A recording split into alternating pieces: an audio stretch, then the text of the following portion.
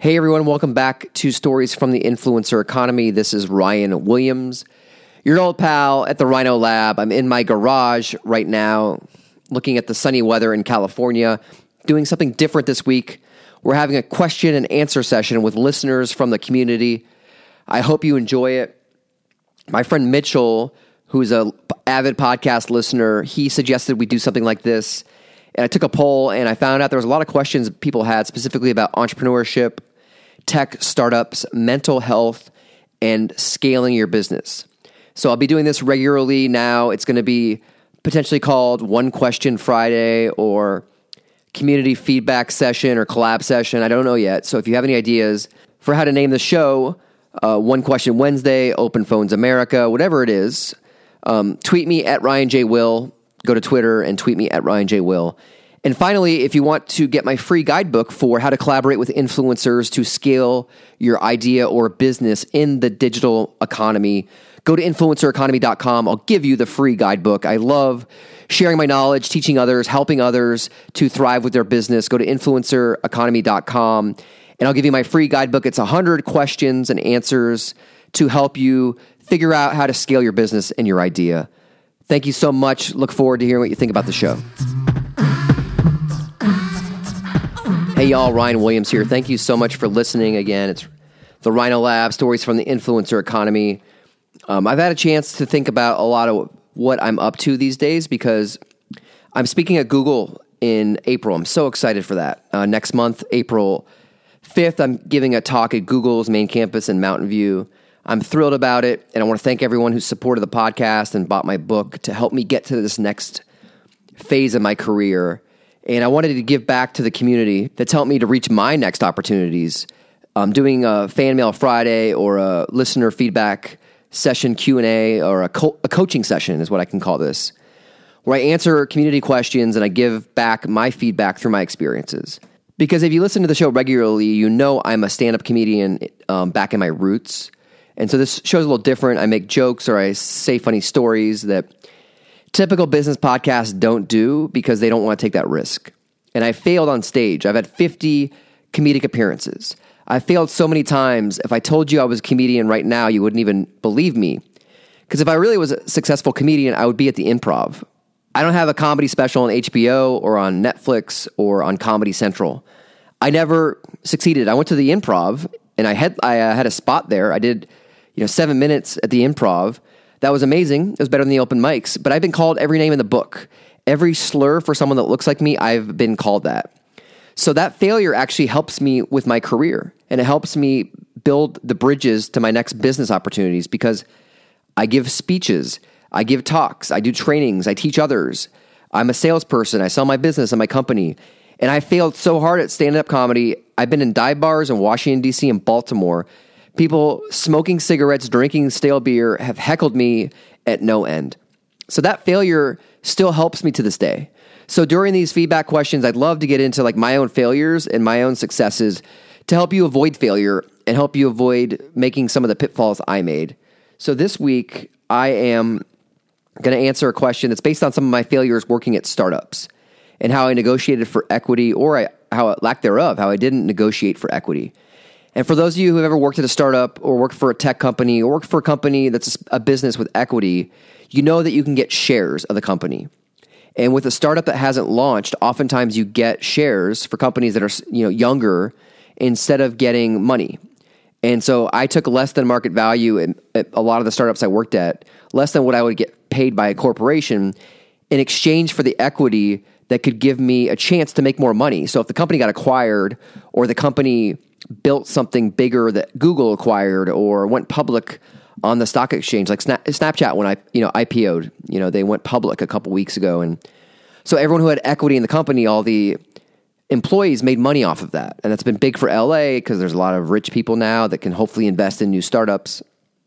Knowing in LA, they'll probably just buy a house in the hills and try to date models or, live a surfing life. So who knows what they'll do. But this week's question for the show, it's going to be one question today, is from a listener about equity and startups and how to negotiate for that. And I'll talk to you about my failures as well with equity and how I didn't really stick up for myself at some companies. So Gamal, who writes an email, he has a design company called The Original Article, and he also has a podcast called The Rhymers Guild that he started with a buddy of his, and so I subscribed and left a review on iTunes. I'd recommend the same thing. Go to The Rhymers Guild. Got to give love back to the community, as I always say. And so he wanted to dig more into last week's episode with something I discussed with Patrick McGinnis, who wrote the book The 10% Entrepreneur, which is all about how to work and negotiate for equity or invest in companies and really how to put 10% of your time and business into side projects.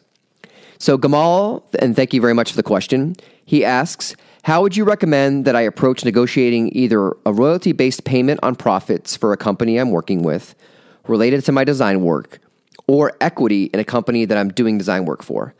I've got no qualms about asking for those things because I agree work always ought to be compensated, but I want to be fair, realistic, and professional when negotiating.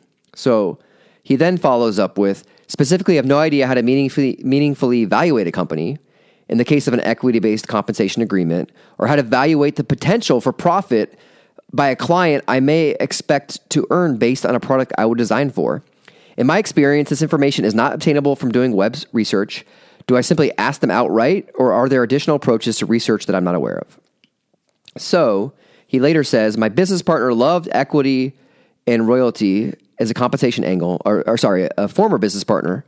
However, it never panned out for us in practice, and I suspect it makes me skeptical that it works for me. I'm wondering if you have additional insight around the reporting payment aspect of these types of agreements so I can feel more confident and professional when negotiating. So Gamal, thank you so much for the question. I'll get into it with my own experience. I'll share a story about my first startup I worked at where I got no equity. And these guys told me I was going to get equity when I started, and that was part of the allure. I was sexy, wide-eyed, 20-something kid that was looking for a startup job, and I was really into it. So I worked for a company. We built social media profiles and syndicated web video back in the day. This is right after YouTube got acquired by Google. So we're really early adopters on video and worked with big clients like Warner Brothers, based in LA. So we were very entertainment focused. And I had no equity. They kept leading me on. I never really demanded the equity. At one point, they told me, find a new job if this doesn't make you happy. And that's a rough thing to hear, when you're early at a company. So I was like, look, this is a risk I'm going to take. I think if we have success or failure, then I'll get something out of this job. So this company got acquired for $20 million. And what happened was the equity I never got turned into no money except for a $5,000 raise. $5,000. So my boss had a Lamborghini engine in his Audi, bought a house in Hollywood Hills, and was now hobnobbing with elite people going to TED Talks, at the TED headquarters at that point, I think it was in Long Beach. He had a whole new social class of friends because he was rich, and I got $5,000. It's like that movie, like that line, all I got was this lousy watch, right? It's like you want a bonus from your boss. You don't want a watch. Or like a Christmas Vacation when they give him the Dessert of the Month Club instead of a bonus, like with Chevy Chase. Like, I don't want the Dessert of the Month Club. I don't want a bonus that's based on having something like a $5,000 raise. I want equity. It's like $50K or $100K. And so guys that I worked with that were younger than me and less qualified for their jobs, they made money. They were buying new cars, and I was stuck, right? So I ended up getting laid off from the company. And what I realized was the best thing I ever did was not get equity for me. Because again, I believe failures really shape who you are. And so I learned how to negotiate. So Gamal, I'll tell you, based on my failure, is to answer your questions, is I have three main takeaways. The first one is negotiate everything up front. Ask for as much equity as you can up front. And if you're going to do equity, demand 5%, demand 10%. Demand something high that you know is not what you're going to get, because then they're only going to negotiate down. And oftentimes you can get a 1/10% or a 1% if you're an advisor for a company, depending on your experience. So get as much as you can up front. That's number one, because there's a chance you're never going to see or never going to get another chance to negotiate again. Because oftentimes if you get like low equity and you want to renegotiate, they're never going to give it to you, because ultimately, like, they got you on this deal, and they're not going to change, and you have to threaten to leave or threaten to quit, and it's really stressful. So to avoid that stress, ask for it all up front and get what you want, and realize they're not going to pay you. So you can walk away and you have that leverage. So leverage that power that you can walk away, right? Because the best thing about a deal when you can walk away is that you have the control. Second is you have to accept that you may never see the money. You have to accept that you may never get a payout. Again, you have to IPO or get acquired by Google or Facebook. Like, you can't just get equity and expect that you're going to make $1 million. So you have to anticipate you're going to fail. 9 out of 10 startups fail. 1 out of 10 succeed. Based on the numbers, you're going to fail and get no money. So validate in a way where you appreciate the journey of the company. So number one, negotiate all up front. The second point I want to bring up is you need to experience the journey and enjoy it for what it is, accepting that it may fail. And my friend Sanjay Sharma, he now runs All Def Digital, which is Russell Simmons' digital group. He gave me this great advice when I worked at Machinima and a couple other companies. He's like, ask for everything up front, expect you're going to fail. So there is truth in that. And then finally, I would say if you're going to negotiate equity, figure out how much time you're going to allocate. And don't get suckered into like suddenly you're working 10 hours a week on an equity-based company. So either spell that out in writing or know in advance, I'm only going to do 2 hours a week, or I'm only going to do 5 introductions a month. Create a metric. Create the metric you're going to give the value around and stick to it. Because the second you get sucked in, and these CEOs and executives are so good at selling and seducing you. I worked at a company where they promised me equity and then put a hiring freeze. So I couldn't work full time. I couldn't get equity.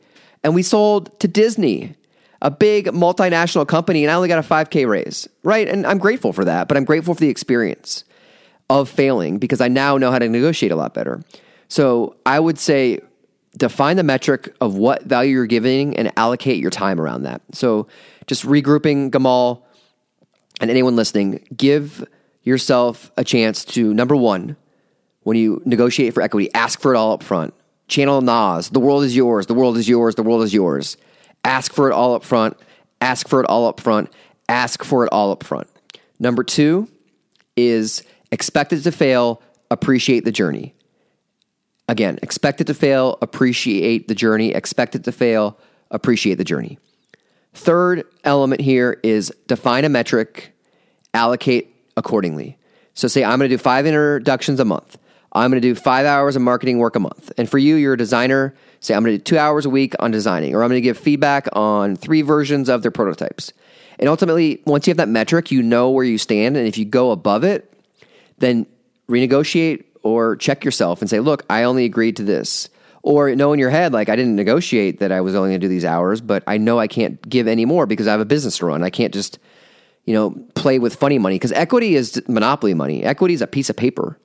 Equity is nothing that you can put your hat on.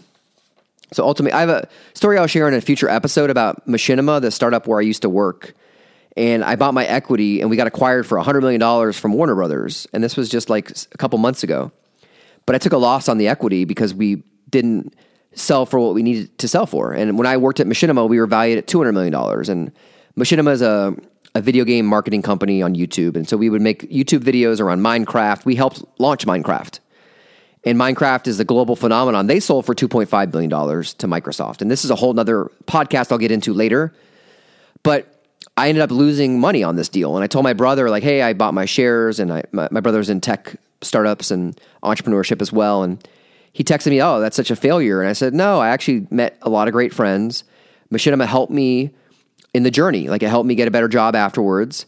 And we launched Minecraft. I still tell clients that we launched the game Minecraft. If you haven't played Minecraft, I'm sure your kids have.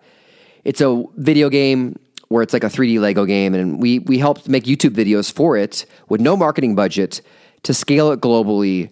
And we did it all for nothing, right? We did it for the love of the game, and we helped them succeed. So that's the story I have, launching this global phenomenon that was bought for $2.5 billion. So Machinima was worth it. And I'll tell you more about the details about taking the loss in a future episode. But that's where the journey was worth it. And I highly recommend startups if you have these mentalities.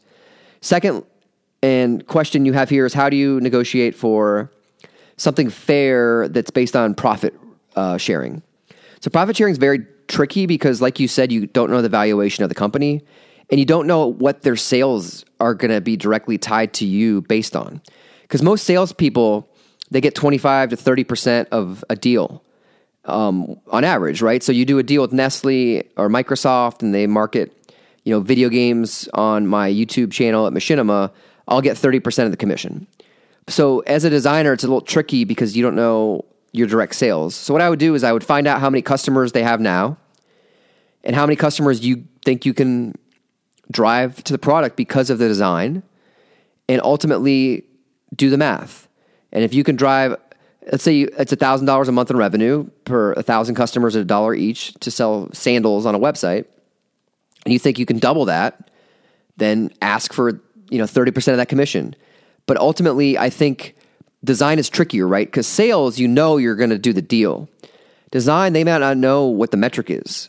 So if you can build some sort of cost per acquisition into your technology where the acquisitions are coming from their new methodology, then I would consider that as a reference point. Because ultimately, thinking like a salesperson, you can easily calculate the ROI, but design is trickier.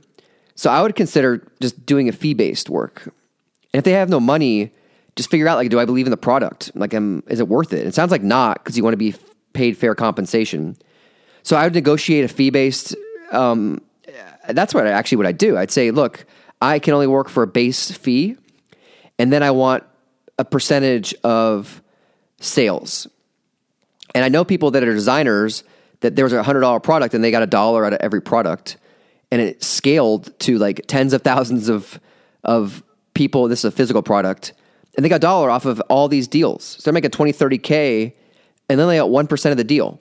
So you can do that, but I would say, look, I want a base. I need a base. I need a firm base because that shows they're serious about you. And then ask for a percentage of the sales. And don't go for 30% unless you're really confident, because that's a sales number. But go for what you think is fair market value. It could be 10%. Could be 5%. And then once it scales, in 5 years, you could still be making $1, $2, and all that remnant income. So that's where I would recommend get a base and negotiate per product based on what you think is fair. And you asked about valuations of companies. In Silicon Valley, they use the 10X rule on revenue. So your valuation, if you have a $10 million in sales, if you have $10 million in revenue every year, your valuation is typically $100K. And that sounds ridiculous, right? But if you're valued at $100K, that's 10 times 10 million in sales. And that's what they value companies at oftentimes when investors come into play. So just find their revenue, ask them. They should tell you. If they don't tell you the revenues, then that's not a trustworthy company to work for. And you're never going to be able to figure out how many products you can sell if they're not going to be forthcoming from the get-go. So if they don't tell you the equity, just give up. Don't even consider working there unless you trust them. But it doesn't sound very trustworthy. Secondarily, just look at their numbers. Look at their Amazon page. Look at their Shopify page, their iPhone app. See how many downloads you can find. Use technology to find out how many Amazon reviews they have. See where they're trending in different sales channels and ballpark it. And then come to them and say, hey, I thought, you're worth this. I think I can add this much revenue. And there you go. So Gamal, I hope I answered these questions. And thank you so much. This is going to be a regular thing. I'd love to share my failures and my successes to help you all either learn from me or avoid the same pitfalls. Or, you can share your stories with me and we can help the community collaborate together. So again, Ryan Williams, thank you for listening. And if you have any feedback on this episode, if you have a name for this episode, what I can call it, go to @RyanJWill on Twitter and hit me up. If you want to be answering, or you want me to answer your questions, go to hello@influencereconomy.com. It is my email, and I will answer your question on the air if I think it's going to help the broader community. Because again, this is for the people. The show is for the people. So hello@influencereconomy.com is the email. And finally, if you're on iTunes, please subscribe and leave a review. It really helps me get new listeners. So thank you. Y'all have a great day, and I'll talk to you soon. I'm heading over to Duke Zebert's for some chicken in the pot.